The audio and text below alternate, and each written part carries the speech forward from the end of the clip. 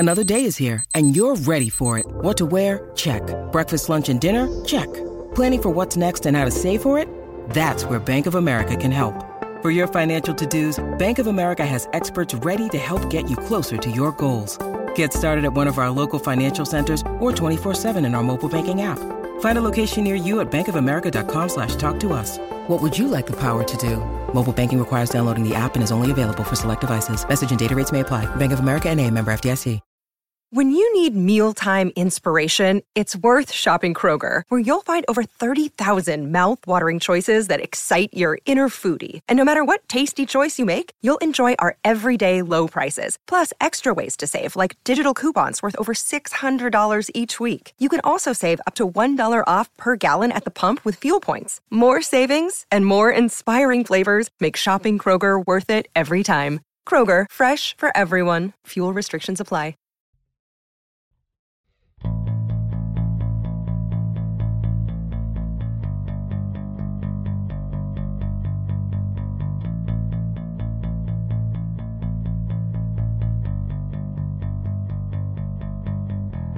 This is Performance Anxiety on the Pantheon Podcast Network, and I'm your host, Mark. And if you listen to this podcast, you're most likely a fan of music. And chances are you've seen a live concert.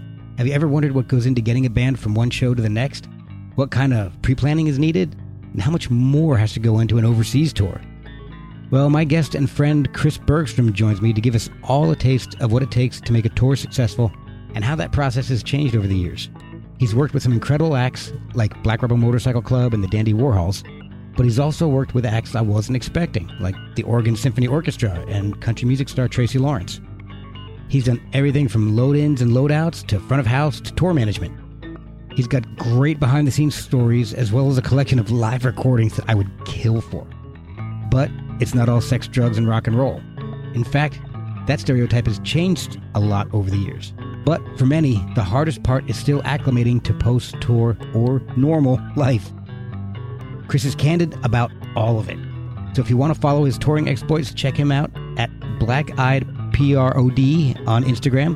Follow us at PerformanceANX on Instagram and Twitter. And you can show us some love through ko-fi.com/performanceanxiety or with a merchandise purchase at performanceanx.threadless.com. Now prepare for an insider's look at touring with Chris Bergstrom on Performance Anxiety, part of the Pantheon Podcast Network. Performance Anxiety podcast. Yeah, you can stumble over that a little bit if you're not careful. Yeah. All right. Hey guys, this is Chris with Black Rebel Motorcycle Club, and you're listening to Performance Anxiety podcast. That was perfect. We'll do that. So, there we go. Great. So I'm getting almost the next entire 10 would be off. So, yeah. So I reached out to Leah to let her know you were coming on, and she said to say hi from you and Pete. Nice. Say hi to you from her and Pete. My brain is... Yeah, they're in the middle of the worst thing in the world, which is moving. Yeah. Oh, she's telling God. me. Oh, and everyone knows that pain. The second someone says I'm in the middle of moving, we all get that gut stomach feeling. I feel for you. Yeah. It's like a universal. I mean, I guess unless you're elite enough to pack up your stuff, but I'm not that, so I get to pack all my own stuff up, put it in the vehicle, like normal people. Yep. It's when I always wish that my stuff lived in road cases because it would be so much easier. Just lids in, strap it off, done. Yeah, exactly. I know it. We moved in here 5-6 years ago, something like that, or no, 7 at this point. And once the kids are gone, we might move one more time, just to get a slightly smaller place. But by the time we do that, I want to be able to pay somebody to do that. Absolutely. I was ready to do it this last time. I moved in about a year and a half ago to this place. It was like I took over a lease for a buddy's because he bought a house, so it worked out great.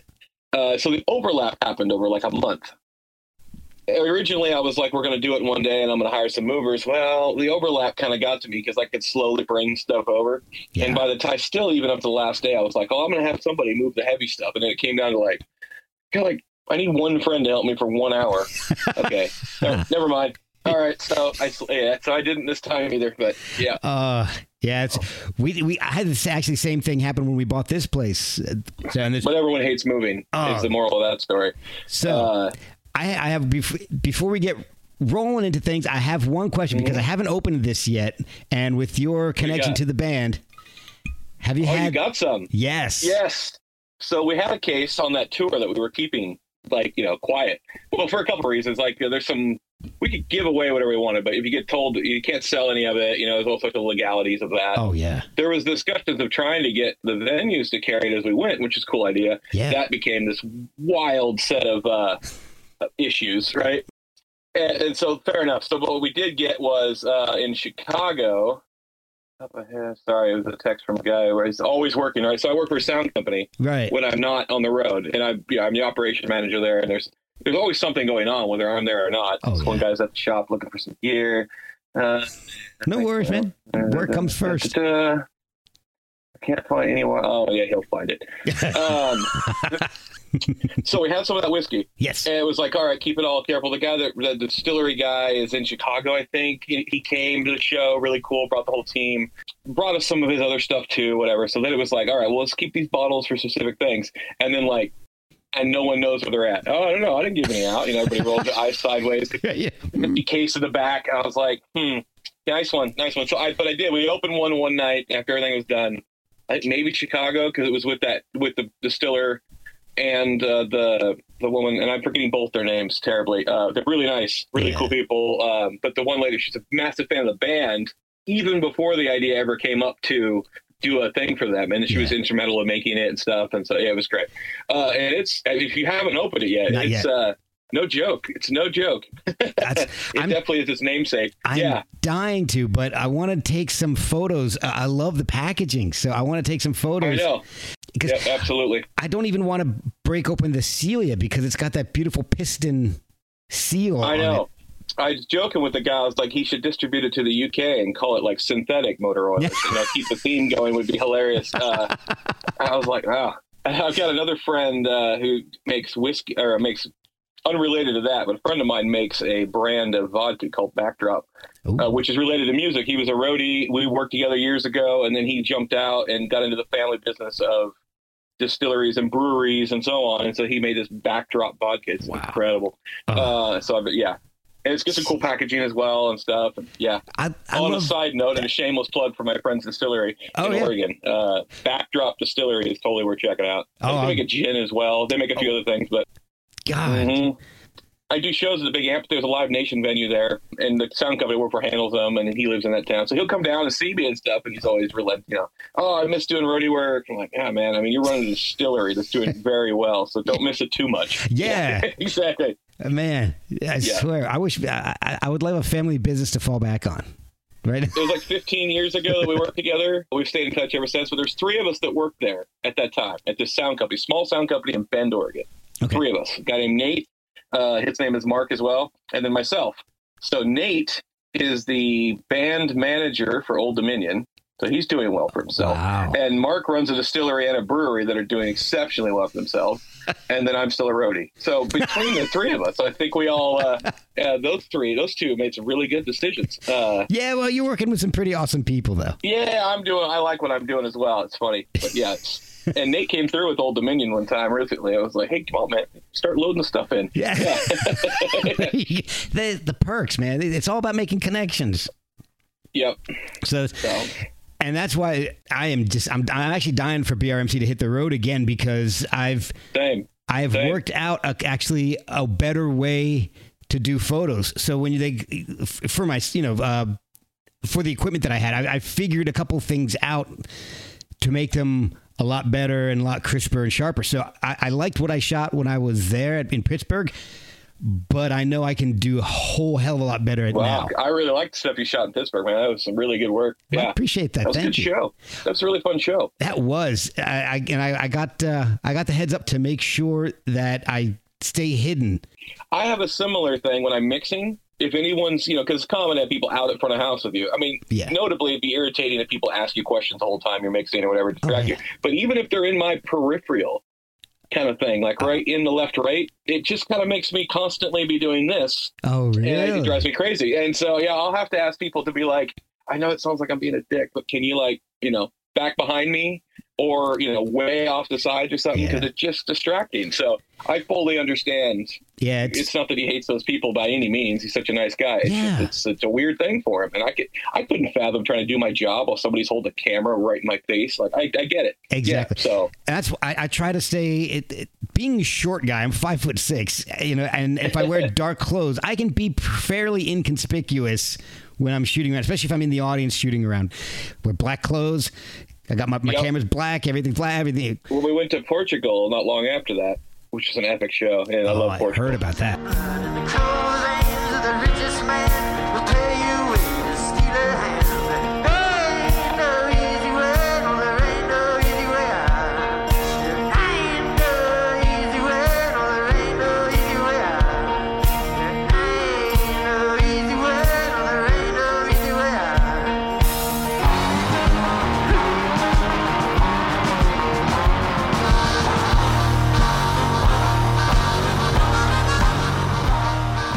On a fun little run. I did a couple shows at Andy Warhol's and then took 5 days off in Barcelona and then jumped over to Portugal. It was great. Wow. So nobody had said anything about it. I checked on the cameras. I knew they were robotic cameras. Okay, great. Because, far sides and way in front of house should be no problem. Because they had big screens and it was a huge festival. I think 20,000 people or something. So cameras were needed at that point, right? I mean, totally understandable. So great. We sort all that.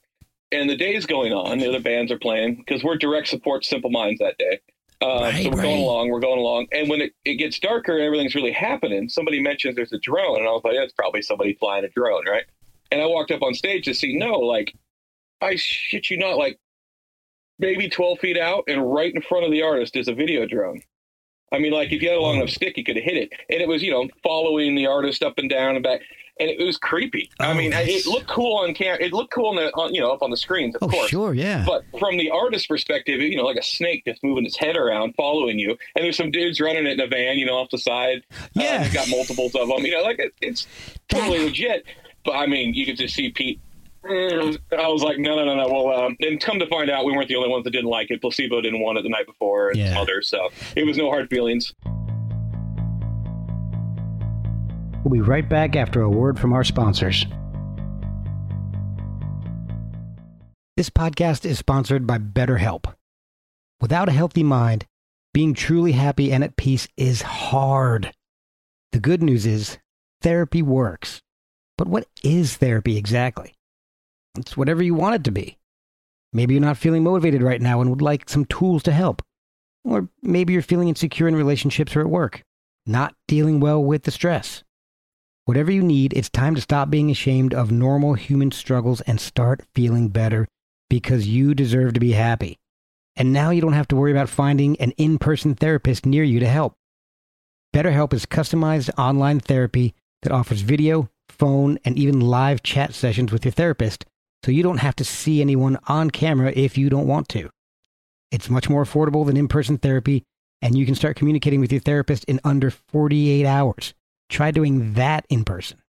So join the millions of people who are seeing what online therapy is really about. It's always a good time to invest in yourself because you are your greatest asset. And a special offer to Performance Anxiety listeners, you can get 10% off your first month of professional therapy at betterhelp.com/performanceanxiety. That's betterhelp.com/performanceanxiety. Thanks again to BetterHelp for sponsoring this podcast. That has got to be so distracting when you're an artist to have. Can you? It's not even far away. It'd be one thing if it was way out above the crowd, and whatever. But it was close. Yeah, you could have hit it with a water bottle, no problem. Yeah, because those things all have blinking lights on them and all. If it's just floating there, staring at you, blinking at you, I wouldn't like that. Nope. So they didn't mind. They didn't care. We said no, and I guess so did Simple Minds because it didn't go back up. So. Wow. Oh, that's good. That's good. Yeah.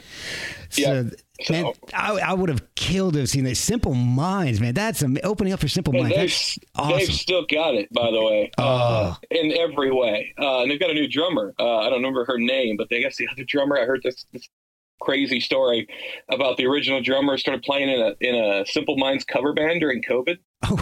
And I guess a lot of this is somewhat true, and I'm sure the details are becoming embellished, but it came up at this show, right? Because he'd been with them forever. He's original. Yeah. But I guess he wasn't a songwriter. And so during COVID, without touring money, he was going broke like everybody else. And so he started playing with this band, and then all fine. But then when everything came back, he was still playing with this band. And as far as the band pulled him aside and was like, man, you can't be in a cover band and in this band. He was like, well, I need the money, you know, blah, blah, blah. And they weren't touring much. And so he stayed with the cover band. And wow, to this day, he's with the cover band. It gets a bunch of press, of course, because he's the original drummer and and so on. And he's make a living. So then they just got somebody else. That's like, crazy. Okay. I mean, sure, yeah, money, you got to eat. So exactly. Yeah. So yeah, and I know Simple Minds ain't hitting it hard, right? They were doing like 3 months total. Yeah. Like, okay, well, that doesn't pay the bills for somebody. So yeah, oh my god, they were awesome. And you know, the infamous, famous song "Don't Forget About Me," which I mean, it was record perfect. Arguably better than a record. I mean, I walked out in front of the house for a second. I was like, wow. I mean, just awesome. Yeah. And Black Rebel was well received. Everybody loved them. The band played really well.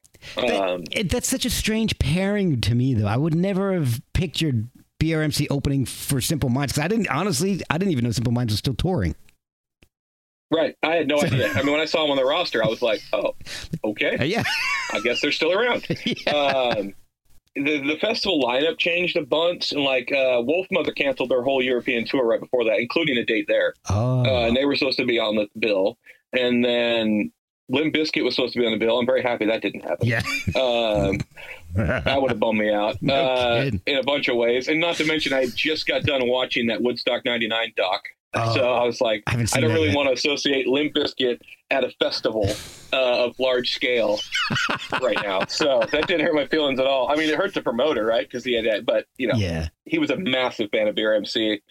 So he was stoked. He was trying to play it cool the whole time. And when he came out, stage manager came out, everybody came out to front of house to watch our set and go back. And I was just going back through some of the catalog recently.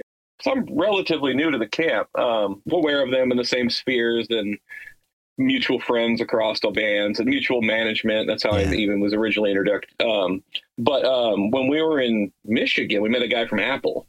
He was a big fan, came out, said hi to the band and whatnot. Cool. And we were just discussing some stuff, and it came up the fact that you couldn't, up until just recently, stream Howl anywhere. And it was some licensing problem and whatnot, and a few little details got sorted out, and it all of a sudden just popped up. It actually suggested it to me in my title. It was like, hey, I think you'd like this. And I was like, yes, I would. Yeah, exactly. And so I was going back through it, and I was texting Rob and giving him a bad time. I was like, man, you guys used to be able to write some songs. Yeah. But actually, I really like it. What's one that was in True Detective? It was because I was like, man, I have heard this song. It sounds like a cover, but it's not a cover. It is Fault Line. Is that what it is? Yeah. Is it? Yeah. Yeah. Fault Line. Yeah. Wow. I mean, just a real, I'm a sucker for a anthemic Bad Company style arena ballad, right? Just, you know, that kind of thing. And it really falls into that category. I was like, man, we should really bring that back into the mix. You know, all that stuff comes back around. I'll tell you what I would love to hear them do live, which I think I've seen on a couple old set lists.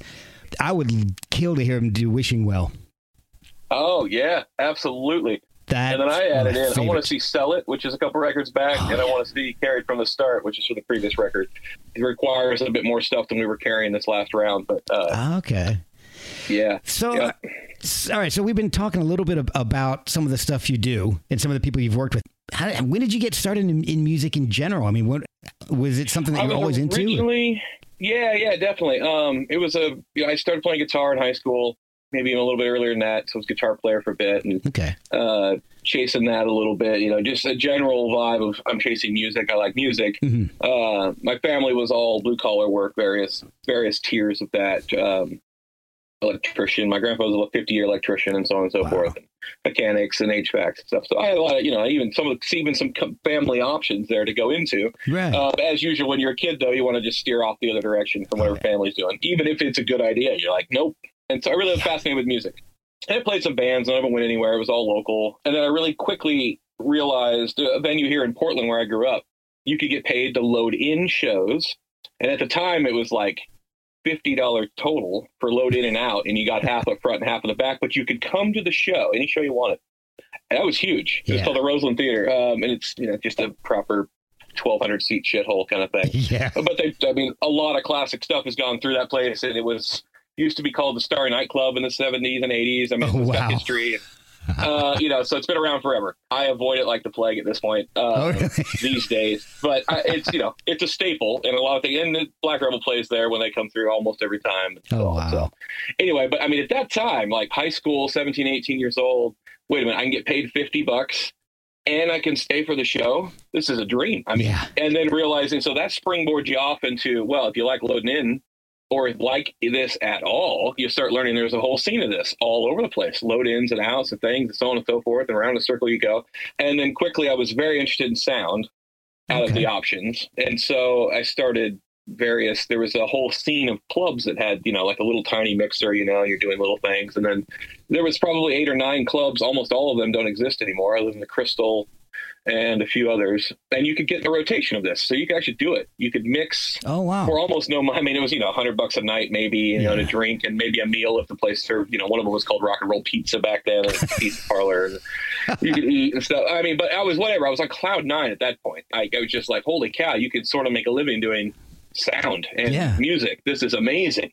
And then that springboarded into like a house gig at a club, and then into a small sound company, and then actually an internship at the sound company I work for now, which is Big Long Full Circle, in 2004. And they're the biggest sound company in Portland. Portland's kind of a C market in the scheme of the world, but we're the biggest thing here. It's a sizable company, and a lot of big festivals and venues and arena shows and stuff like that. And then the internship sprung off into various other things, other house gigs. And then I lived in LA for a little bit doing some stuff there. And I lived in Nashville for quite a while doing just touring heavily out of Nashville and sound companies there. And then I came full circle back to Portland because I got a chance I was on tour with the Dandy Warhols in Europe.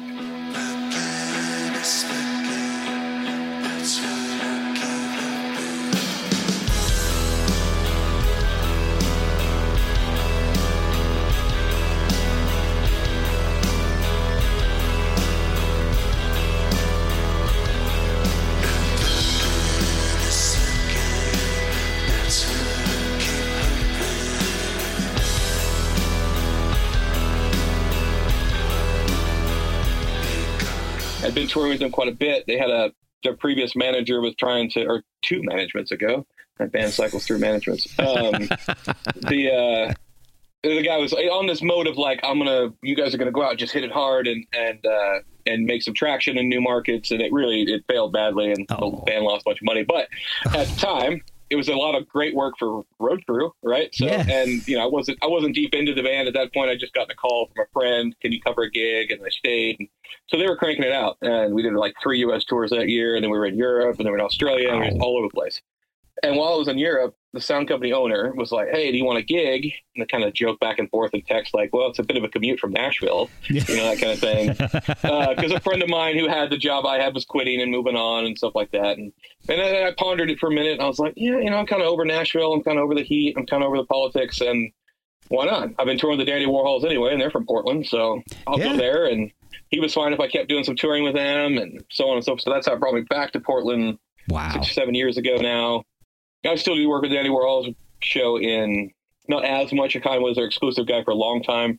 Sound company getting bigger and the Black Rebel stuff and whatever has gotten in the way of some tours recently. But been doing stuff with them for 10 years or so. Great, another great band. Doing a symphony show with them coming up in March. So it's the Dandy Warhols with a full orchestra, the Oregon Symphony. We've been planning this for years. It was supposed to happen May 20th of 2020. So you imagine how well that went. Yeah, so that got postponed again and so on, and everything changed. But looking forward to it finally in March. Oh man, that's I think I remember Peter, because Peter was on the podcast a while back in like the middle of COVID, and I kind of remember him mentioning that. So, yeah, totally. Yeah, it was it's a huge deal. They put out a bunch of money to have things scored, 18 songs scored. Yeah, to their music and a lot of revisions. I mean, it was a lot of back end work. I started the idea. It was kind of my brainchild because I do like 3 different things with the Oregon Symphony. So I freelance mix for them sometimes on various events, just as an engineer. I cover working for the Stagehands Union for the house guy, who's also a really good friend of mine who mixes for them. So there's a couple overlaps there. Oh, nice. And then the sound company is the exclusive provider for all of their gear augments. So I'm just in this, which hat am I wearing today mode, right, with the Symphony. Nice. And it's kind of our winter season. Like they take the whole summer off, and that's fine. That's festival season for the sound company and touring and so on. And then they do all through the winter. So we're there a lot in this hall that they're in. Oh, cool. And then we're also in that hall for various other promoted shows. The Arlene Schnitzer Concert Hall. It's the place of like a 3,000 seat, ornate theater and stuff like nice. that. 2-tiered thing. And it's the home of the Oregon Symphony. And so I've been doing these shows, they call them pops shows, where they would bring in some notable act and surround the symphony around them and do the show. And they're sizable acts that have done this kind of scene. Oh, and they cool. do a couple of them a month. And so I've been doing those for the sound company for a while. So I was like, these are sometimes weird, sometimes are really cool, various degrees of it. Right. And it just kind of made me start thinking. I knew all the people involved. And so I just said one day, why have we not done one for the Dandy Warhols? They're in this town, that kind of thing. Yeah. And that was probably 2018, that I just, said that out loud to a friend of mine. And so we started talking about it, and it eventually trickled into hopefully, but March finally will be the show. So, wow. Yeah, man. We'll see how it goes. Well, quite a long time coming at this point. Knock on wood, crossing the fingers. Yeah, exactly. So, question about working in the same venue a lot. Yeah. I know that for me, as a photographer, if I go into the same venue a lot of times, it doesn't really matter. I have to do tests and I have to check things out because the lighting for each band changes a lot. Is it the same for sound, even if you're working in the same venue? No, which is I like, especially in a place like this. And we have these for all over the place, but it's the same speakers. They go in the same spot. And we have the same software that, designs all of that. Okay. And over the years, we've actually tweaked it, like, let's do one little, let's do one little, let's do one little, let's do one little, and, kind of save that. So when we go in, it's really fast perspectively, right. to bring in full concert audio and whatnot. But it's very helpful to be in the same room over and over and over and over again. And with the same client, right? Because the band stuff changes out. But we know it's things that the symphony wants, and we know how they like things, and we're constantly, I just recently developed a sub speakers deployment that hangs actually above and behind the PA and it's designed to keep all the low end rejection where the symphony is. And so because I can go in that room all the time and kind of demo some of this stuff and test some of this stuff and go, look, I'm trying this for you guys, trying to make this better. Because that's always a problem. The symphony and the rock show is all the low end, the kick drum, and, they drive them crazy. Oh, really? And so trying to achieve options to get rid of that. And it's actually worked out really well because now it's a requested thing. Oh, can we have that sub thing? If the budget permits, and, because the shows vary in size. Sometimes we send some stuff over there. There's just a few microphones and some wedges and, not even any bodies. Whoa. But like on Tuesday, we load in for a 2-day run with a local hip hop star called Amane, who's performing with, and he's not, he's big now. He blew up during COVID, I think, on TikTok or something, and it's going to sell out. So it's a proper show, and there's a whole day of production rehearsals and then a whole day with the symphony. So a big one. Oh, wow. 3 consoles and full PA and all sorts of stuff. Yeah. So varying tiers of that. Oh, that's amazing. So is there a lot of variance? So, all right. So when you're on tour, let's say you're touring with BRMC and you've got a sound check each venue and all. Do you find that there's a lot of difference in the venues? I know you do indoor and outdoor, but is it a pain in the ass to go from one place to another and have completely different sound depending on the venue? You do. So, the venue itself, there's not much you can do about that. You're never going to know until the first snare hit if there's like a crazy echo. Right. What are you going to do about that? That place in stage, what is it called? Stage AE or whatever it's called. That place. So that plays outside proper, right? Or it's got 2 options, but we played outside and there's nothing behind us, right? So it's just more or less an outside thing. Like, when you play those sheds that have the metal roofs and stuff, yeah, God, those could be rough, the concrete, and stuff like that. And there's not much you can do about it. The speakers and stuff that we get rented, there's really an upper echelon of like 5 options. It really narrows down at the touring pro A level that and it's expected that it'll be one of those 5 options. And there's all sorts of emails that went in ahead of time to know. I know what's coming. I know the speakers. I know how many they're going to be. I know how they're placed. I know all these things. They have the cabling. They have these tech packets they send out from the venue when we first start advancing. Because I'm advancing in my role with Black Rebel. I'm tour manager and front of house engineer. So there's 2 pieces there I'm doing. Okay. And then in Black Rebel, I absorb most of the production management details as well. So I handle all of the production details. and give them to our lighting guy, give them to our monitor guy, let the techs know. In our case, we carry most of the things that matter with us, the consoles. So my console was mine. I carried it with me the whole time. Oh, in fact, it's this exact console. Oh, wow. It got damaged pretty heavily and it ended up being an insurance write-off. And then I bought it off the insurance company just to throw in the studio. So nice. It's no longer going on the road. It works fine, but it's all beat up. And so you no longer need to go on the road anymore. So you kind of know that stuff's coming, that it's this brand of speaker. It's this many of them. Okay, great.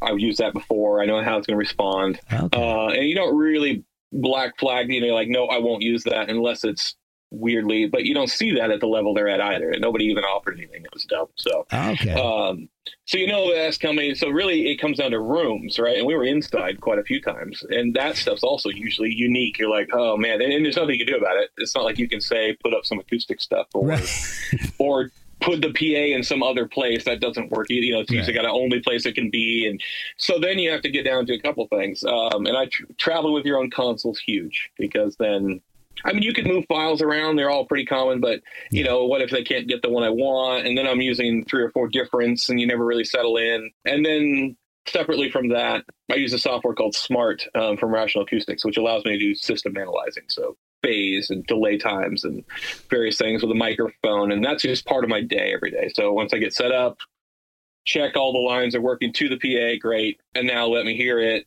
And then it kind of make some adjustments. Okay, great. And then I listen to it and go, yeah, that's close to what I want. So you're trying to get the palette. I kind of describe it as when it paints, you're trying to get it back to perfect white before you start painting on it. And you don't, with various degrees of success. Right. And then you have to adjust accordingly. And then another thing I do every day, which is huge, is I do virtual playback, which is I've recorded every show in multi-track. So I have every input. And it records it in a spot that it can dump it back in as if the band is playing. Exactly same levels and same everything. Oh, wow. The only thing you lose is the stage volume. You don't have the stage volume. It doesn't bother me too much on an outside gig. In a club, that would be relevant. The wedges and that kind of stuff are a thing. But anything bigger, that's not relevant for me hearing the PA. So it's great. So when I play it back, I can do, that's exactly what I want it to sound like, or let me make some adjustments. Wow. It also allows me to spend a ton of time offline. Like at home, I did a bunch of work before I even left for tour, working on mixes and things and getting through the catalog and seeing how I felt about songs and so on and so forth. So it's phenomenal for that. All things just trying to get it to be the same exact show when you're moving through that kind of scene. Okay. When you get bigger, bands will carry. So a lot of those big acts, less and less as fuel prices go up, as you can imagine. But you got to be pretty big at this point to be carrying your own PA, but you carry your own speakers. And that gets you even closer. So you make the company take them down and you put yours up. And so it's at least some version of the same thing. And if you're doing arenas over and over again, you can get like exactly the same heights and dimensions and everything. So, and that gets you even closer. So that's how Iron Maiden does it. Exactly. Iron Maiden definitely carries their own. And they're out right now. Did you see the run they're on? A friend of mine went to go see me. He's in New Jersey. I didn't get the chance to go see him in this area, but he sent a couple of videos. It's insane. It's like a show from the 80s in the size and the scope of things, the props and the sound. Crazy props. They've airplanes. Roger Waters is doing some crazy props still as well. The wall falling down, the whole thing. He's doing 360 sound and all sorts of crazy shit. I haven't seen anything like that since, I don't know, late 80s, early 90s. The crazy thing is most of those things they still load in a day, which is unreal. Like there was nothing in that room starting at 5 a.m. in that arena. There was nothing. And somehow they managed to get, because the army of people, hundreds of people that are just, moving around like ants all over the thing. We'll be right back after a word from our sponsors. Hey guys, I want to talk to you about socks for a second. Why not? It's a music podcast. But I tried a pair of socks from Boldfoot and loved them. I've only worn them once because my kids have stolen them. So in my household, that's the best endorsement I can give. And I guess it's fitting because the design I chose was Jailbird. The design I chose was Jailbird. I might keep that in. The socks are 100% American made and 5% of all proceeds go to veteran charities. It makes sense, seeing that Boldfoot is a family and veteran-owned company. They have a huge variety of styles. So check out boldfoot.com and buy some of the best socks you've ever slapped on your feet. and help veterans while you're at it. That's boldfoot.com. And you got like I've been on a couple of those bigger tours where like your only job is seemingly some small piece of the equation. You know, like I did some fly tech work on the Chesney one way back working for the sound company. Okay. And it was like my only job was one side of the PA. That was it. Oh, wow. Don't assist anyone else. Be here at this time because that's when the stuff will be ready, because I didn't even push my own stuff. Show up. Wow. The stuff's coming up to me already from other people, and get it up in the air and get it all stuffed and get your cable sorted and then get out of the way. It's somebody else's job the next step down the line. And because they got to move, it's a stadium show. You know, you got minutes matter when you're behind and so, yeah. Wow. Big scale stuff like that. All right. So you mentioned working on the songs that the bands will want to play to get them to sound right before you go on. How does that work? I mean, do you have any input into the song selection or saying, hey, you know what? I mean, other than I can just generally suggest when I'm standing back in the green room with them, because not to break any crazy thoughts people might have, but some of the stuff's made up just ahead of going on stage kind of thing. So I do appreciate that they will play. They don't like playing the same set over and over again. Yeah. Because people follow the band around. They don't want to give them the same experience. They want to give them something unique. So That's pretty cool. But a lot of the staples are this, you know, like that whole tour they started with Devil's Tattoo. Just that was solid. I knew that was coming every day. Yeah. There was various ones that changed throughout the set. I can't remember if that was one of the ones where Micah actually played bass and Rob played something else. So I forget the song that was doing that on. Peter was doing Lone a few times, which I really liked that song. Oh, you love it. Took out Alone. There was a reason he stopped. Like, it depended on where it was in the set, and the slide on that really throws that guitar out of tune. So if it's needed for the next song, I mean, there's some complications there when you think about stuff like that. Wow. And then in the DC show, our guitar tech got hurt. He'd actually had an injury that got worse and worse. He had to go to the hospital, couldn't be at the thing. We had to fly another tech out. You know, it was for the rest of the tour, kind of tripped us up a little bit. Yeah, Leah had mentioned that to me at one point. Yeah. And Peter's stuff is very complicated. And so it really came down to, like, if we were either going to work Peter to death or we had to bring another tech out. And another tech can't just completely get up to speed on all these crazy tunings and pedal board programmings and stuff like that. So we kind of did a hybrid. The other tech would like have his leg up and sit over there and could be the brain and do some tunings. And then the tech we brought out can run stuff back and forth and, you know, do the whole thing. Oh, wow. We definitely got through it and made new friends with the new tech who's been on some other shows with us. Oh, awesome. All good. He was a guy I'd worked with before. Everybody knows everybody in the scene. And so he was available. I'm so annoyed. I mean, I loved going to the Pittsburgh show. The venue was awesome. Everybody there was great. The show was amazing. I was able to walk around and take limitless photos. It was just perfect. But I'm so much happened on that DC show. I'm so mad that was the one where oh man, I mean the whole day I know the show was good. And I took a few pictures, but everyone was distracted because, I mean, it was literally like maybe 2 hours before the show that he came up and was like, hey, man, my leg's really hurting. And like, showed me this wildly swelled up leg. And I brought the paramedics in and they were like, holy shit, he needs to go to the hospital. And like, oh, man, like, okay. And we sent our merch manager, my wife, with him because we're not just going to send him on his own. Right, yeah. So then we're down someone doing merch. We're really all worried about him. And we're down a guitar tech. And it's this big show. And I'm texting about hospital costs and band card stuff during the show because I have to answer these questions. Yeah. But, you know, they got to play their show and they're distracted. I mean, they said something about it, you know, over the mic as well. He's not with us and hope he's doing okay. Yeah. And then that one dude in the audience started picking a fight with somebody else and Ian Astbury jumped out. That's hilarious because we didn't hear anything about that because we were all distracted with our own issue, right? Yeah, and we're on this venue, the DC venue is so massive. It's got different floors. Yeah. And I purposely took a floor that is actually, as far as the venue was concerned, was like for opening acts. And they had nicer rooms for us next to the Cult. And I was like, I'm good. Yeah. Like, let's have our own little hole over here in the corner, isolation, right next to catering. And we're the only ones there. It was next to laundry and catering. And we had like 3 rooms right there. Oh, that's perfect. This is perfect. That is perfect. Yeah.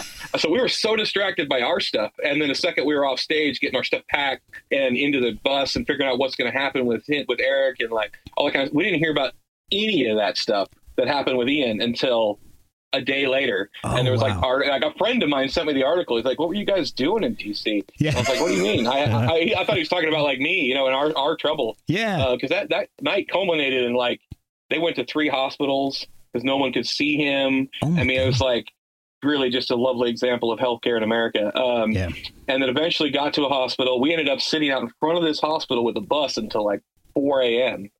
And he finally had got through CAT scans because there was concern, like what if he's got a blood clot? It was all. And he eventually cut him loose to us.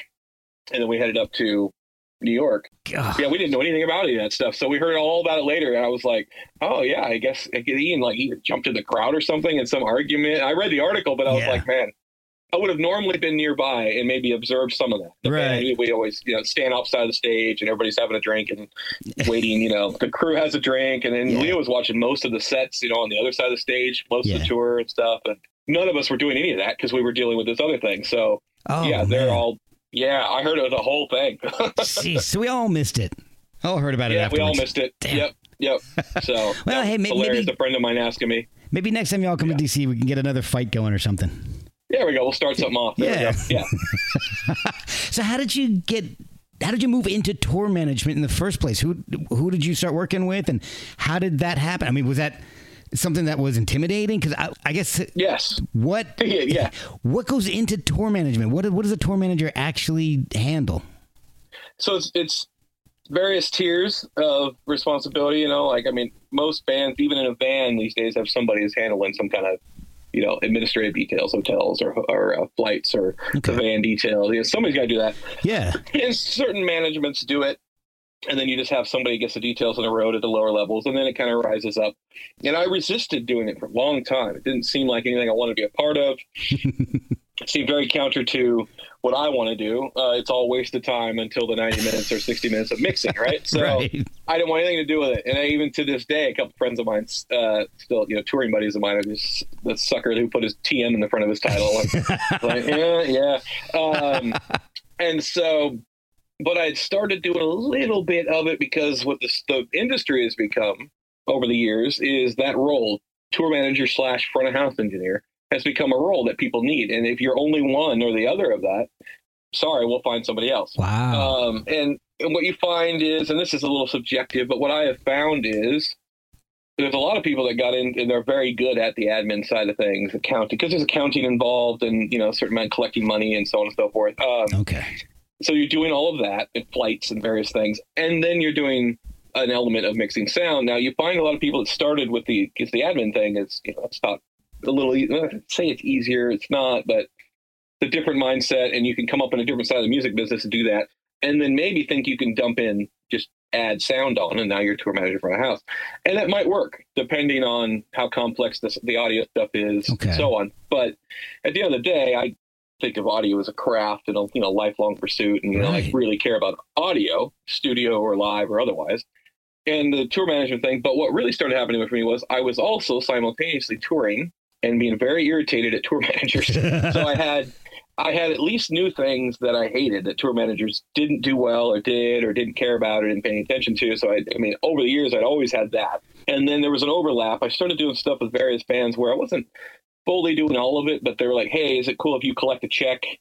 Can you, kind of be more or less in charge? And then somebody else will do all the flight details and some other stuff and give it to you. So I would call that kind of, that's kind of old school road management. Okay. So you're not doing much of the beforehand stuff, but you're the guy in charge on the road. And then that was an easy step from there. Well, easy, but an easier step from there to be like, okay, well, I'm just going to start doing this next step.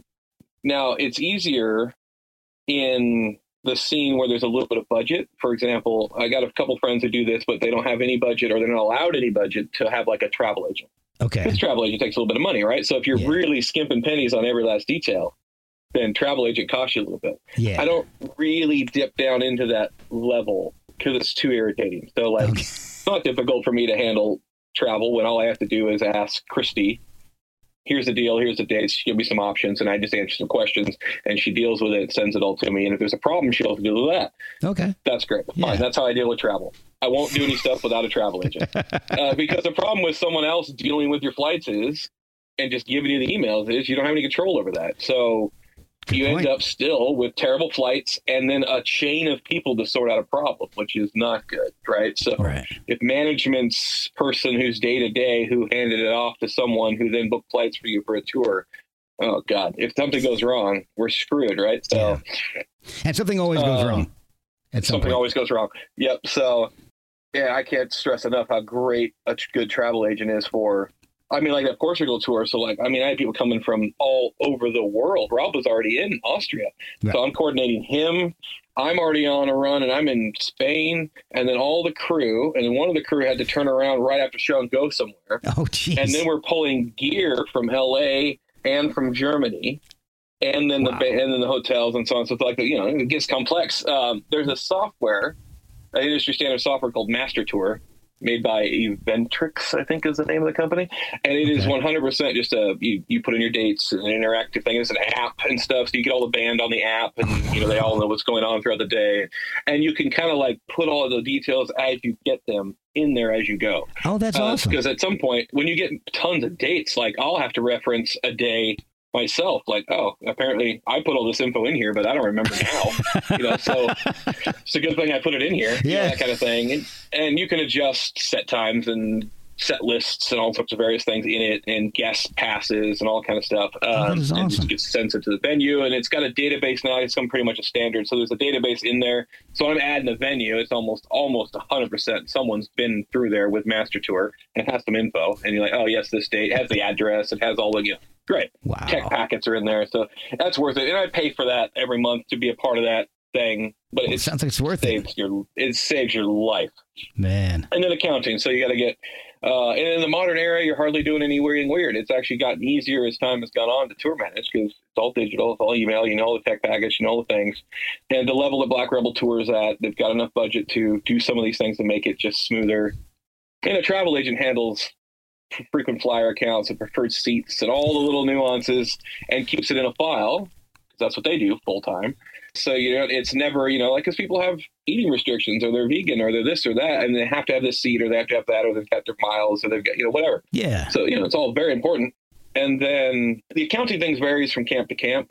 Certain people, you know, do it through management. Certain people do it through a business manager, like Black Rebel, which is a really good way to do things. You have a business manager, and then you have a music manager, separate entities. And, you know, everybody's an employee. You know, it's the factors there. Like every time we hire a new crew, well, there's employee paperwork like any other job, and they got to be on insurance and workman's comp, and, you know, there's gear insurance that goes out, and it's all based on a percentage of how long you're going to be gone. So you have to do budgets, you know, so there's a bunch of admin stuff that's, once you're rolling with a band, it's actually the worst thing is getting up to speed with a new band, because you don't know any of these people. You know, you don't know the nuances. You don't know anything about it. You don't know how they'd like to see things done, or how this or that, or how much they care about this or that detail. Once you're rolling, like I use the same template for budgets over and over again, and I use some of the same things over and over again, because it doesn't change unless someone said otherwise. So that makes a lot of sense. And then you don't really collect cash anymore, hardly ever. Merch cash, there's a little bit of merch cash, but it doesn't add up to any substantial concerning amounts. Like back in the day when you were getting big guarantees, you're actually carrying more cash than you're supposed to be legally.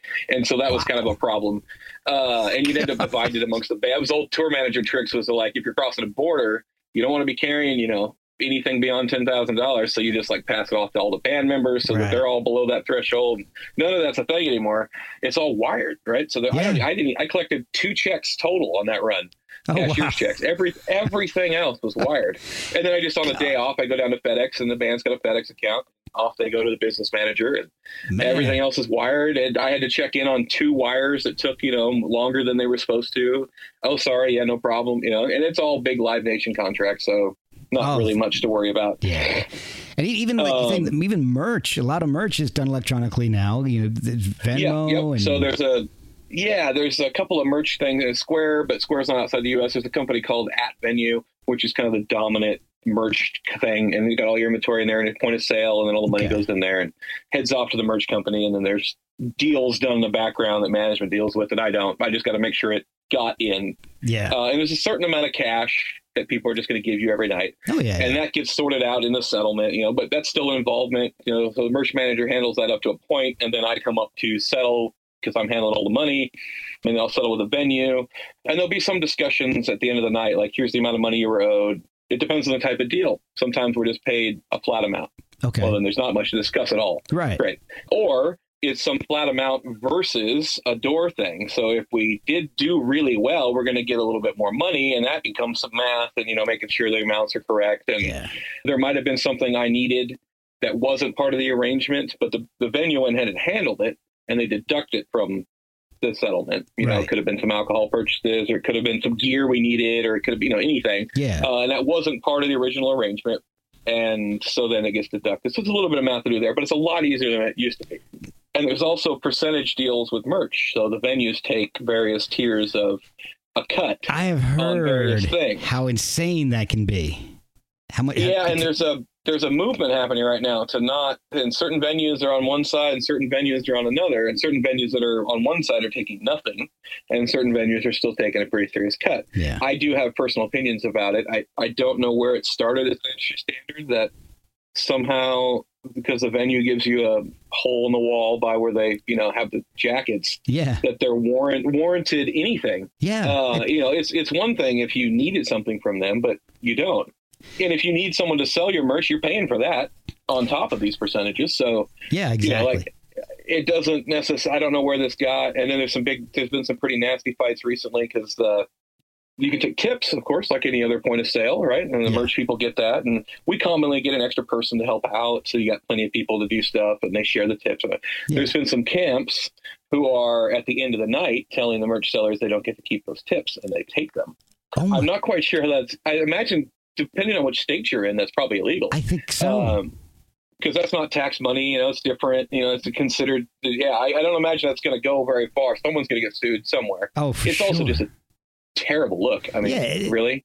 That's horrible. I mean, why would it? If that gets back to it's lots of money. I was like, if it's lots of money, then that means you made tons of money on merch. Like, I mean, these two go together. So, and you're taking a huge chunk of merch. I mean, and from what I've heard from smaller bands, the venues are taking like 35-40%, which is ridiculous. You can push back a little bit, and you're seeing it settle down. They're not quite as bad, and they're always different soft goods versus hard goods, and it's a different legality to try to take somebody's percentage of their music. So that commonly is different than the soft goods, and you can play that game a little bit. If they won't let up a bit, then we won't bring that many soft goods and that kind of thing. But at the end of the day, you're kind of screwing the fans out of getting stuff, so you kind of just want to get it to them. That's who usually ends up getting screwed no matter what, really. Right, yeah, exactly. And there's a whole scene of the headliner wanting you to price match your stuff with their astronomical prices, and Black Rebel's not really into that. They want to keep it affordable. They actually, they care all the way down to Leah's in charge of. I'm not wearing one today, but that all the cotton is fair trade. I mean, they care all the way down. That the supply chain is good, because not all T-shirts are. Oh, I love hearing that. That costs them a little bit more, but it is totally worth peace of mind that you're doing something good, and it ends up being also a better quality shirt. I can vouch for that, because I've bought a shirt from every BRMC show I've been to, which I think equals at this point like 4. So I see them as I can, and I've still got every shirt. They're all in perfect shape. One of my favorite things is to go there and pick up a different shirt. Absolutely. We made up some crew only. They're just a skull and piston. They just say crew. Oh, nice. They're great. I was like, man, this is a really great shirt. Yeah. I mean, it was nice. So who was the first band you actually ended up tour managing for? Let's see. As a official tour manager, not that you're hybrid. Probably the Dandy Warhols. And I even started not doing that there. And they were cycling through a lot of crew. And I was an anchor for a while. And then at some point, it was getting really dumb. Because I actually started doing monitors for them. And then at some point, they were cycling through so many other people from inconsistent touring and personality conflicts and various other problems that I was like, you know what? I should just go to front of house, what I did before I met you guys, and I'll just take care of this road stuff. And they were also, they also had a problem cycling through management as well. So everything is up in the air. Oh, gosh. And they went through a couple business management changes as well. So at some point, I need to collect this money, give it to one of you, and do whatever you want with it. But it's getting weird, all the people coming through, we can get up to speed all the other roles. And so I've done that for quite a while for them. And then I've done some I've got one upstart band I'm doing some stuff for. We'll see how kind of traction they get their pop act. And I'm doing some TM front of house stuff for them. Cool. They were on America's Got Talent and did well on there, and got some traction. And it's just classic pop, and everybody loves it. And there's a line around the block waiting for them when they arrive, and and they're young and impressionable and lovely and moldable, and and they're great. And actually, it's really guilty pleasure pop music. I like it, and they're really nice. So we'll see where that goes. but yeah, so I'm doing stuff for them. But mostly, I almost most of my career has been legacy acts anyway, in all regards. Oh, okay. And all my Nashville work was all legacy country acts and a few legacy Christian acts, which are real dominant in Nashville as well. Country Christians, big deal. In fact, that's why I went through Liberty University, was with a Christian act. Okay, yeah. I was a systems tech, so I put the PA up, got everything ready, and I mixed a couple of sport acts. Tour's a tour. Oh, and man, they paid well and nice guys. And you would have loved it yesterday, because the start off, they lost power for half the campus, which included the stadium and everything. So they had no power. There's no concessions. Nothing was working. So a lot of the bands were going on. And from even in high school at this point, there's a lot of electronic stuff that goes on. There's voiceovers that they do. And I mean, they had some backup generators where they could get speakers working and all, but it was, that's limited input and all. So there's really a whole big issue. And they finally got it sorted out, and they still had sound issues with the in-house mics and all. It was just in the middle. It was just cut out. So it was a mess. That's the worst. But see, so Danny's, I really started doing it full time. Yeah. And then in the sound company thing, I do all the other stuff, the venue advance at work on the other side of it. So all that was normal to me anyway. That was really no big deal. It was the final piece of the accounting. I resisted with the Dandies because they're actually pretty frugal with their money. So they didn't like having a travel agent. They didn't like having other things. And I really wasn't willing to do some of that stuff in other countries if I couldn't have a budget for people to handle some of those details. That makes sense. I was not going to be the guy that missed a form that I didn't know I needed, and now we're stuck at a crossing or something. Is like, no, if I can't hire somebody, then find somebody to do this job. So I would do the U.S. stuff because I toured extensively in the U.S. So it's fine. And then various details. So when Jordan asked me, Jordan's the manager at Revelation for Black Rebel, and he's also the manager for the Dandies. I got him in there during COVID. So when their other management was ending, I was like, I know this guy Jordan, you should really talk to him, and it worked out that way. So he had worked with me before, and he the guy that used to do all the Black Rebel stuff was retiring. He'd had a kid, he was getting off the road, no hard feelings, loved him, but had to get off the road. So Jordan asked me if me and Tiki would come out. We were interested. And I was like, if we're interested, yes. Luckily, it was an email, so I didn't have to play it cool. Right. I was like, holy shit, Black Rebel. I immediately showed wife, and I was like, man, yes, and play it cool for a day, and then respond, hey, thanks, Jordan. Yeah, let me think about it. Pretend like I wasn't going to do it. Yeah, exactly. And so then, great. When we travel internationally, I have the same booking agent. I have, people helping, and then there's another element you don't ever hear about is the booking agent. So they're the ones that handle someone wants you, or they're actively trying to find you shows. Right. And they're a separate entity entirely. And then they negotiate per already discussions that they've had with the band at going rates. And there's a magazine called Polestar, I'm sure you're familiar with, that tracks attendance and how well you did or didn't sell out and stuff like that, which becomes a factor in how much money you can get.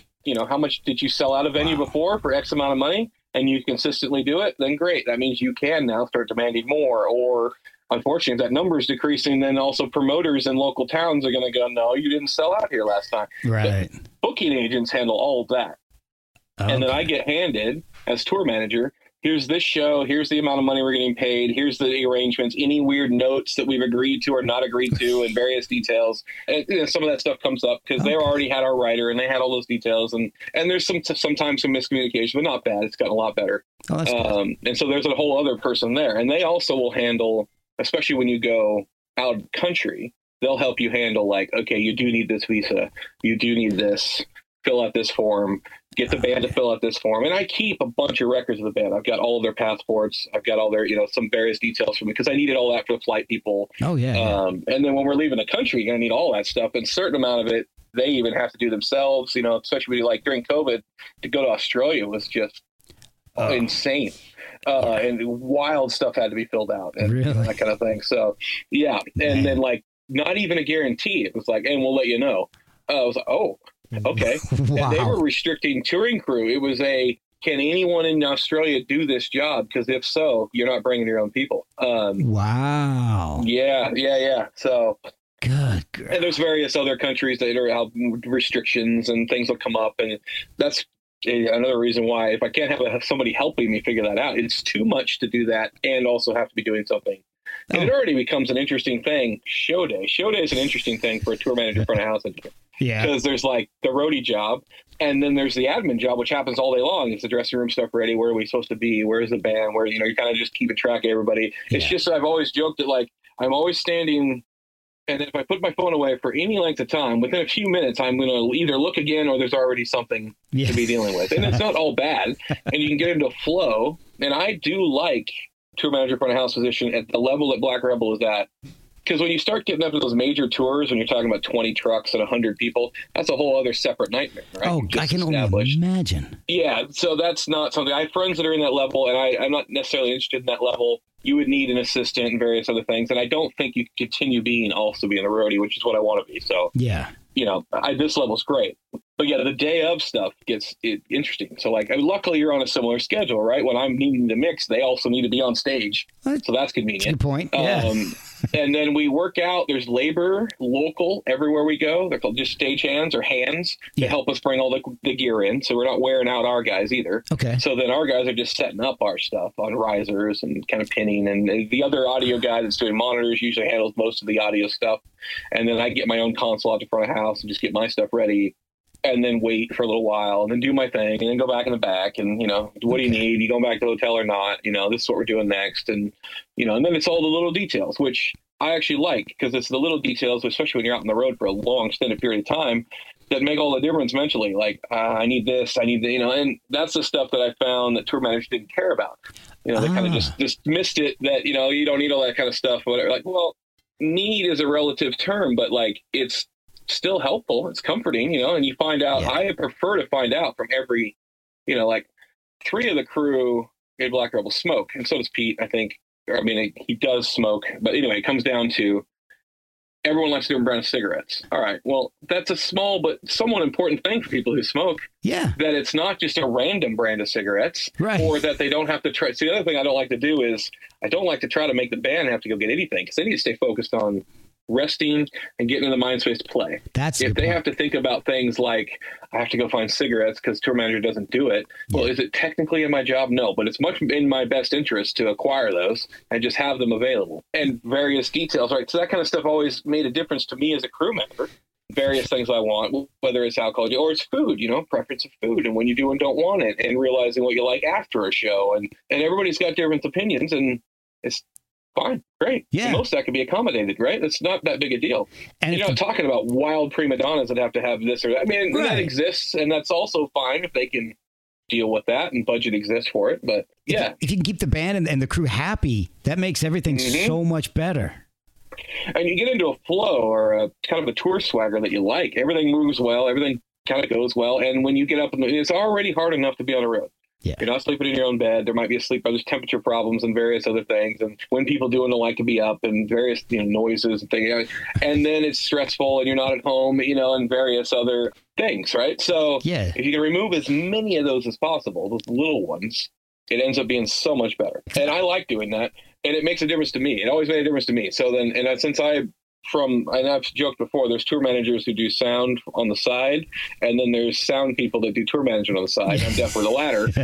And, you work on that skill set and so on. So I'm a crew guy first and then on and up and down the line. And it just makes it, even flight stuff like nobody pays any attention to, or not nobody, but I always found nobody paid any attention to the fact like, well, yeah, but I have a connector that's like 20 minutes later after I land. I got to hustle. I got to run. I got to I hate that, that kind of thing. Also, I'm a rarity that I would prefer a layover of some kind than a direct flight if it's super long. Oh. Most people are not that way. Most people just want to get it over with. Yeah. One long ass flight. I don't know. I'm 6'1", 265 on a good day. Like I just assume get off the plane for a little bit of time, use a real bathroom, have a snack. Legs. Stretch a leg, walk around a little bit, and then get on the next flight and go. Right. But I'm rare that. Most people don't want that. They just want to get it over with, pop whatever the doctor gave them for anxiety pills and go. Right. And that's also fine. If that's what makes it, you get through stupid amounts of time in the air, then that's what you'll get. Yeah. So I'll pay attention to that. I'll do my own flights. Because everybody comes from somewhere else anyway, so it doesn't really matter. And so, okay, great. You guys want to go direct, great. You want, I'll have you stop here and here, and I can do my own however I want. Yeah. And stop wherever. Yeah, as long as everybody gets there at the right time. Yeah, various seat things and various other things. Like there was a massive layover like of 8 hours on the way to Portugal for Pete and Leah. So it was like LA straight to Munich or something like that, right? And luckily, they've been flying for so long, they've all got status, which means they can go to a lounge, a nice one. And so I double checked, got it scheduled, even the little details like that, making sure she had her card for it and everything. So then literally like they get off their plane and the lounge is right there. Oh, nice. And great. And then they're there for 7 hours. They can also have a guest. So one of the other crew that was coming through there, also into the lounge. Great. Got that sorted, kind of out the door. All those little things that make a difference. It makes so much sense now why Lee was telling me, tell Chris hi and we love him. And so it's making a lot of sense. Yeah, we've been it's like, I haven't been around that long, but we definitely clicked in a way that's rare. All of us did. It was like we've known each other forever, and that's not always the case. Not romanticizing touring. I mean, I've had plenty of tours where it was just a job, but this was not. It was like, wow, it's like we've known each other forever. Like this has always been this way, which is really nice. So speaking of that, one of the questions that I'm sure you know you're gonna get is, so you've been a tour manager for a little while now. I know you had to put out fires. What is like one of the worst fires that you've had to put out as a tour manager? And feel free to change the names, leave out names for the innocent. Change the names to protect the innocent. Yeah, innocent's a bit loose for a rock star. Right. I definitely just some horror stories, right? And drug induced or violence or whatever. I haven't had to run into too much of that. You either heard about it because we all know each other, right? So yeah, I'm sure it's a small community of you guys. Yeah, exactly. There's a somewhat comical one is that pop act I started doing some stuff with. The previous guy had a little bit of and not making light of having a breakdown. Mental health in this industry is no joke, but he had a bit of a breakdown at a show, really? And he was already having a rough time, and at the end of the show, which he had a really bad show, and they were kind of frustrated, a long-standing problem and whatnot, they kind of decided at the end of the show, we're going to let you go. Wow. Also, band probably should have done that when they weren't in the same room together and had to travel home together. But live and learn because this next step, because he just kind of snapped, locked himself in the green room, started trashing the place, screaming, "How can you do this to me?" Security had to come. They had to leave without him. They don't know how he got home. Like it was bad. And then the funny part was I'd heard that. It's not funny. I mean, it's comical in this context, right? But it sucks for the guy. Obviously, he was having a really terrible, awful low point in his life. Yeah, he was really young, right? I did make the joke like it's much easier after you get fired from the couple bands. It doesn't matter after that. Yeah, but if that was your first one, then it definitely hurts worse. Yeah, absolutely. Right. So there's that kind of stuff that definitely goes on. There'll be crew confrontations because everybody's just got this big I'm in charge of everything and various tiers. It's always kind of assumed whoever's the toppest thing, they're somehow bigger, better gods than you are. Yeah. At the end of the day, it's like, well, we're all on this bill for some reason higher than us, right? So there's some of that kind of stuff. And then hopefully you don't have any personality issues internally, because that can be a real pain. And then, some of the substance abuse stuff becomes substance abuse, probably a loose term, but like we were in a festival in the UK with a different band and we played our set. It's great. Cool festival, really cool people. And at the end of the night, we're not leaving till 4 a.m. That's our bus call. Wow. Okay, fine. And so is the other band that was headlining, a prominent rock band as well. I'll just, protect the innocent. Right. And the venue promoter was like, hey, by the way, we're all going to, this festival's still going on, just the main stage has ended. It's like this carnival vibes everywhere, just this crazy festival. It happens all night. Wow. The main stage has ended, and we're backstage with our buses and catering worlds and stuff like that. Well, they're like, hey, we're taking off. The staff is, but we're going to leave the catering / bar and green rooms open for you guys until you guys leave at 4 a.m. Have a good night. I was like, wow, unattended. You're just going to leave these 2 rock bands and their road crew just free reign to the bar and catering and like, oh God, like as a tour manager, I'm like, no, don't leave. Yeah. No, please don't leave. Because now I'm just going to be and so that turned into, a bunch of drinking and, everybody's having a good time and laughing and noise. But then at some point, let's go out and explore the festival statement come up with people that are already been, 3 sheets to the wind. Right. And, and the idea was, here, I'm leaving my phone and everything here so I don't lose it. also means I can't find you when come bus call. Exactly. And now we're all like, do we go search this festival of 20,000 people, or is that just useless, right? Ended up finding this one at having a great time in a silent disco way off the other end of the festival. And like, I thought we were leaving at 4. Like, it's 4:30. So, that kind of thing. And it's some of the like, okay, well, I got up. I was the first one into the venue at 7 a.m. and now it's 4 a.m. because I have to be until everybody's on the bus, and you can't trust that they're going to stay on the bus at 2. So until we drive away, until I know I have them stuck in the container in the the submarine on wheels, right. I can't really go to bed.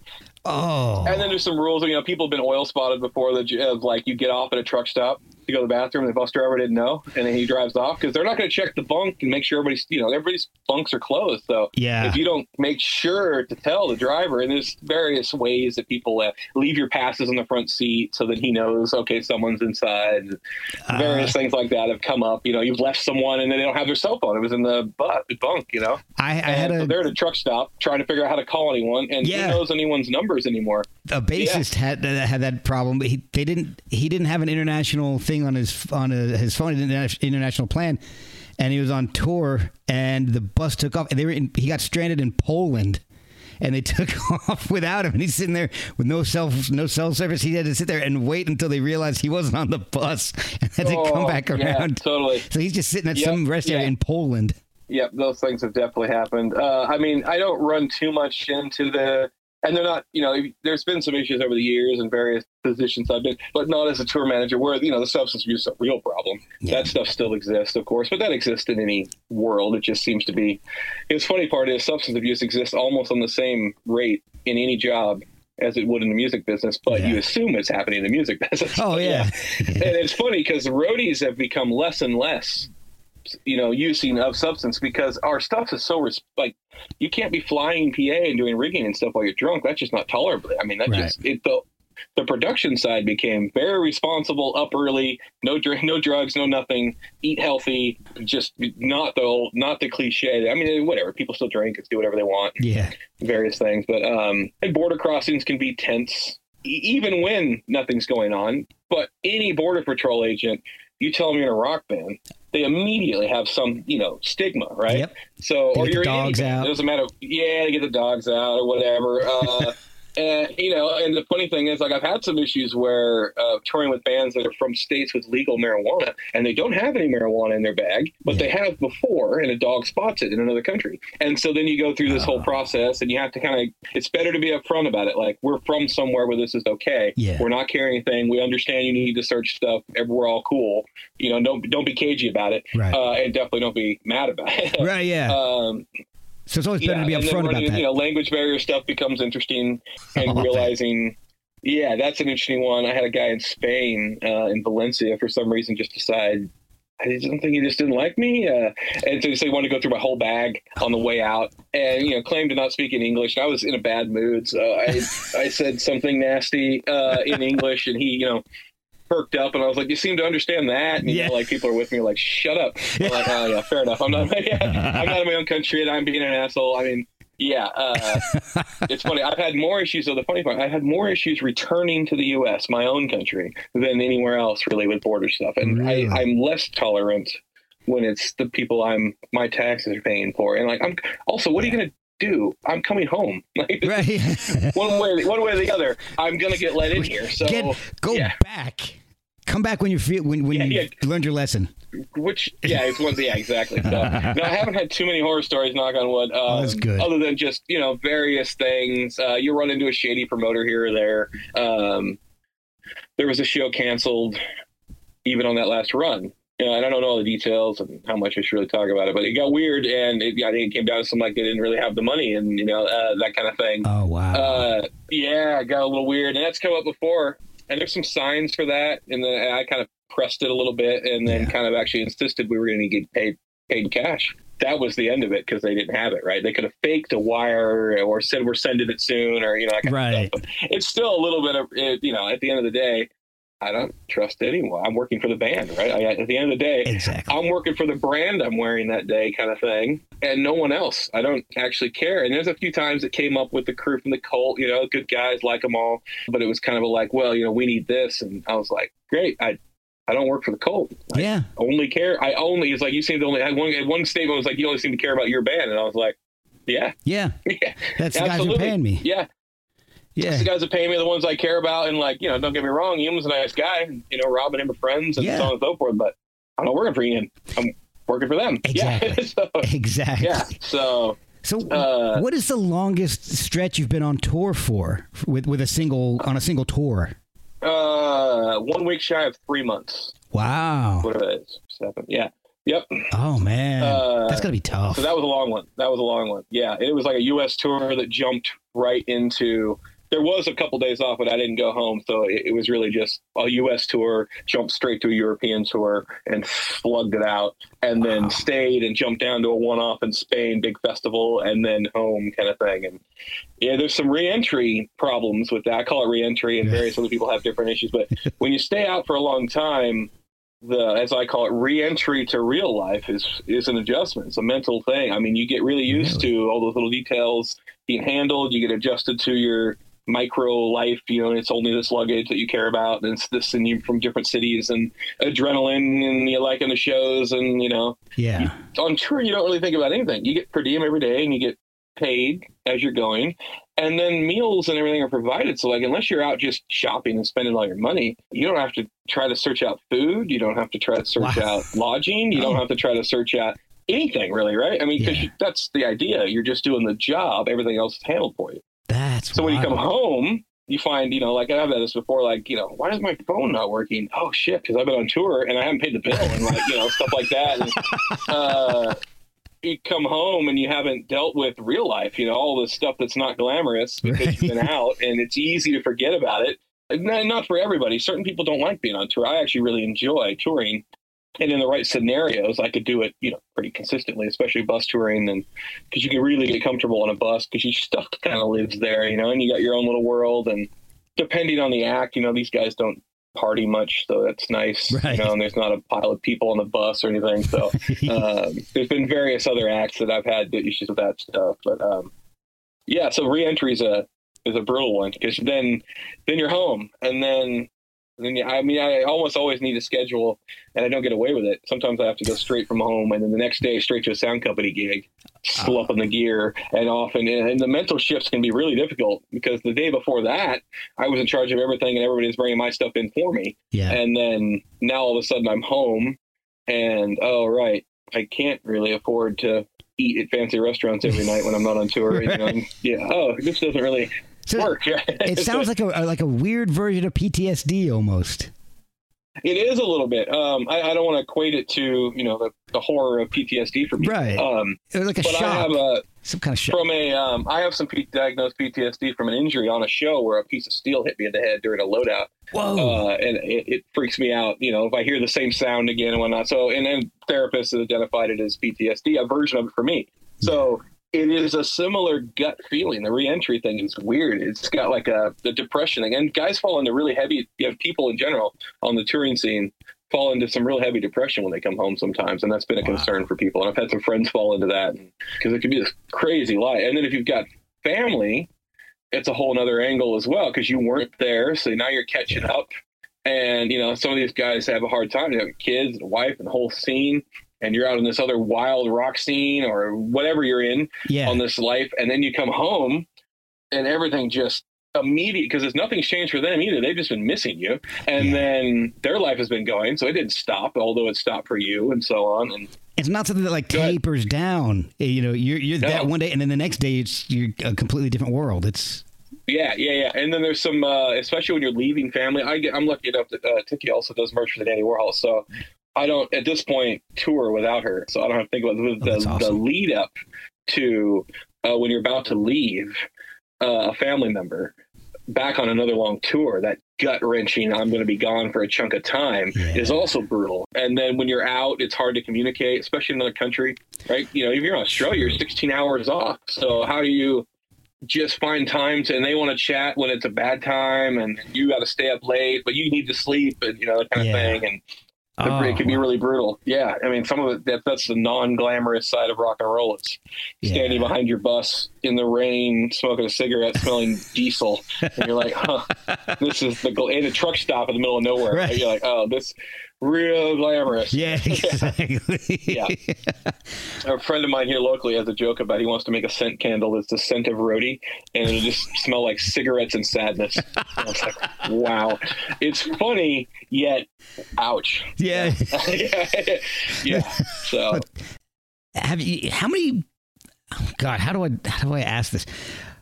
Because I don't want this to sound stupid, but do you tour manage bands that would surprise me? Have you I know you just mentioned that like a pop band that you're working with that's kind of like a guilty pleasure. Have you had other of those? Because I'm familiar with you through obviously BRMC, Dandy Warhols, these heavier rock alternative type of bands. But is there other bands that you work with that even if whether it's not your tour manager, a genre you're into or not? I didn't do any tour management, but like I've gone across the board. Like I was with Macklemore as front of house. I wasn't tour managing, but I was like production in front of house with him. Like when he was popping off in 2011. Yeah. Like we were weirdly still in a Sprinter, and that was a massive mistake on that tour management part. But like every venue was upgrading, and it was just this wild time, and these lines are on the block, and like it was a crazy time to be with them. But it was brutal. It was like 50 shows in 55 days or something stupid like that, like in a Sprinter, right? So it was just the most brutal touring I can even remember, even to this day. And I've done some, 3 months legs that were nothing like that, because it was like, even if those 5 days off weren't off days by any means. It was, drive to another gig and have an evening in a hotel if you're lucky. Yeah. And hotels are rare because we were pretty much just driving all the time and like sleeping upright in the van. And I mean, it was still wildly exciting and awful. And it should have been a tour bus, but they had no idea. Like they didn't know they were popping off that big. Like they kind of knew that they were doing okay, but they didn't realize how that was the year where it just went boom, and you could not hear him. And then actually, I keep the email just for reference, but I mouthed myself off right out of that gig. That's one of my. So when I talk to friends of mine, or I have, I do a little bit of teaching and I mentor some young techs and whatnot. Every once in a while, one of them will not get a gig or they get fired or whatever, and I remind them, like, look, I mean, it happens, right? Either it's personalities, or it's this or that, or maybe you did nothing wrong, or maybe you did something wrong. In the case of, like, I let that manager know how I felt about that tour, and he said, great, well, we'll find somebody else. I mean, so was I right or wrong? I mean, if it wasn't good for me, then it's probably good that I went somewhere else, right? So as I got older, I did better ways to handle that. I could have just said no thanks, and moved on. At this point, the long paragraphs of what you should do better almost never translate to. They're going to just turn around and go, "Oh, you're right. Why didn't we do that?" Think that. Yeah, exactly. So, that was a great time to be with them. No hard feelings. And for years after that, until they got even bigger, where they all had to change their phone numbers, I still, message them, and they message me, and that kind of thing. So, all good. And then I did a lot of country work in Nashville. So I worked with a lot of 90s country acts, and then I'm still close with. I worked with Aaron Tippett and Sammy Kershaw. Friends of mine are still in those crews. And a couple years ago, Sammy came out here, and his longtime front of house production manager guy, tour manager, was actually sick with cancer. So he couldn't make the gig. And then he just actually recently died last year, unfortunately. So it was really sad, Greg. But when he came out here to play a festival the sound company I worked for was doing, when I figured out I was going to be here, I just went ahead and mixed the show anyway. So and got to hang out with them and see them, and did a lot of touring with them. And they do a thing in Nashville, which is actually really great. It's called Weekend Warrior Work, or various terms. But like the Nashville touring scene, they tour all year. And they go out on the weekends, or sometimes extended weekends. So it might be a Thursday night for a Friday show, a Saturday show, and a Sunday show, and then you're home Monday morning. And they go back and forth in and out of all over the place to Nashville. And on occasion, because that place is pretty much, other than west of the Rockies, in less than 12 hours, you can be anywhere from Nashville. And so, and then on occasion, those acts, which, that kind of country scene doesn't have as much draw on the West Coast, but they do some. What they'll do is they'll come out for a 2-week or longer run and go up and down the West Coast, and then go home and then go back to their usual touring schedule. Okay. What it means is, if you're a road crew for them, you've got a full-time gig. You don't have to be thinking about when the tour ends and I got to find another band, and hopefully none of that stuff at all. And you're also home every week. So it's just a gig where you leave Thursday night, drive to the artist house, and leave your car there and get on a tour bus, usually that they own. And this is always the scene, or not always, but common in the legacy active country scenes. They own the buses, which is the only scene I've ever seen this. Most people lease them. And so you don't have to move out. You keep stuff in your bunk while you work there. I mean, it's a full-time job. It's a bit of an adjustment, but at the same time, you're like, oh, wow, the stress of not having to think about, see, when I worked as just a freelance engineer, halfway through a tour, I'm already thinking about what my next one is.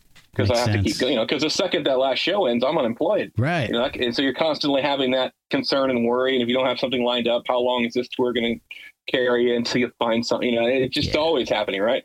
Not in this case. So Weekend Warrior work was awesome. So you're like, almost immediately, they're going to give you at the beginning of the year most of the year's dates. They're going to add some, so you know how much you're making, how much you're going to make that year. You know you're going to be on and off these things. You know we're not going to work this holiday, but we are going to do a Christmas show this year, and kind of know all that right up front. Right. And then that's just the gig, and great. And so then you're gone Friday, Saturday, Sunday. You're home Monday before anyone even gets up. You're home most of the week, and then you do it again. It's just all around a circle, some variation on that theme. That's pretty awesome. And that's great. And it's actually better for there's the reentry thing's nowhere near as bad because you're not gone that long. Right. And then you're home to be doing stuff every week. And then the money thing is you could rely on it. You're like, oh, this is what I do now. Yeah. And if you wanted to, you could do some other stuff earlier in the week. A lot of guys did that. I did a little bit of that stuff, some freelance work and fill in, Okay. And then back out with your band and whatnot. So the Nashville scene does that really well.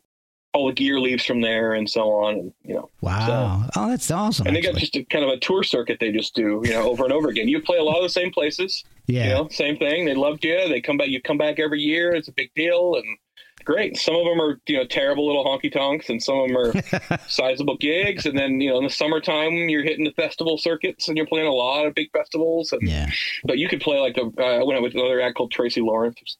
Bunch of #1 hits in the 90s. I remember. Yeah. So then I did 2.5 years of him in front of house, and he played like the opening weekend. We headlined a festival for 40,000 people, and then we played a county fair for 10,000 people because people come out in droves to see Tracy Lawrence in the middle of nowhere, and then we played a shitty honky tonk for 1,000 people. And that was in 3 days, right? So that was a really good sampler, though, of how his kind of touring circuit worked. And that honky tonk still paid him the same amount of money as all those other three because they're getting people packed in there and drinking and so on and so forth. So, I mean, money's money. He doesn't care. Set up in the corner and do some music for everybody to dance to. Yeah. And we would do that kind of circuit. And that was a really good example of the style that he played. So big festivals here and there. A lot of county fairs, rodeos, and city concerts and things, and they're packed. I mean, everybody in towns you've never heard of, all over the place. And how can there possibly be this many people that live in this area? But everyone comes out. I know exactly what you mean. I lived in Alabama for about 10 years, and it was in a very rural area of a very rural state. And they had a big festival once a year, and they would have a fairly decent sized act come, and it's the same thing. And people come for counties wide, like 5-6 counties away. They all come to this festival because it's the only thing going at that time. And they've got and you recognize the name and you remember hearing it on the radio. Exactly. And you're going to go see that. Yeah, absolutely. So I know exactly what you're saying. I remember playing this like Crawdad festival in Louisiana at Decombre, I think is how you say it. Anyway, and it was like when we were setting up, it's like, it's like an abandoned fairgrounds kind of vibe, and it was like, unimaginably hot, and we got all set up, and then we go away just to hide in air conditioning and come back out. There's like 10,000 people here at 10:30 at night. It's no cooler at 10:30 at night, and like holy shit, some of the, and some places down on the Mexican border, like you're like, this is barely a town, and yet there's a stage set up in the street.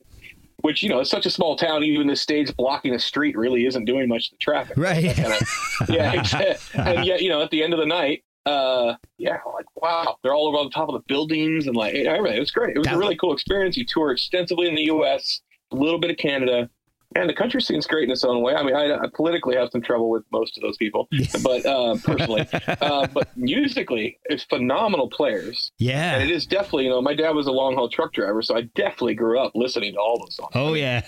So and there were some nostalgic moments there of like, man, I remember this as a child on the radio. Wow, singing along, and then now I'm mixing this. There was a lot of that. Absolutely. That's awesome. And the Peanut Festival in Dothan, Alabama, man, it's just exactly like you described everything else. It's just nothing there. Boom. Stage in the middle of some fairgrounds. Yep. And then all of a sudden, everybody in the state, it seemed like, was there. It's crazy. We played at Dodge City show where a tornado touched down in the distance. So we had to it was already getting bad, the weather we were holding. And then it was like, can anyone seeing that? And then you can start seeing like the fans and stuff that were from there were like scattering. We're like, yeah, boys, I think we need to get out of here. Yeah. And we packed everything up in this pouring rain, and the bus driver just like going the opposite direction, which is not the way we're trying to go home, but who cares? Just go the other way, kind of thing. And we had some of those, and various antics of buses breaking down and various things like that, of course. Oh my gosh. Yeah.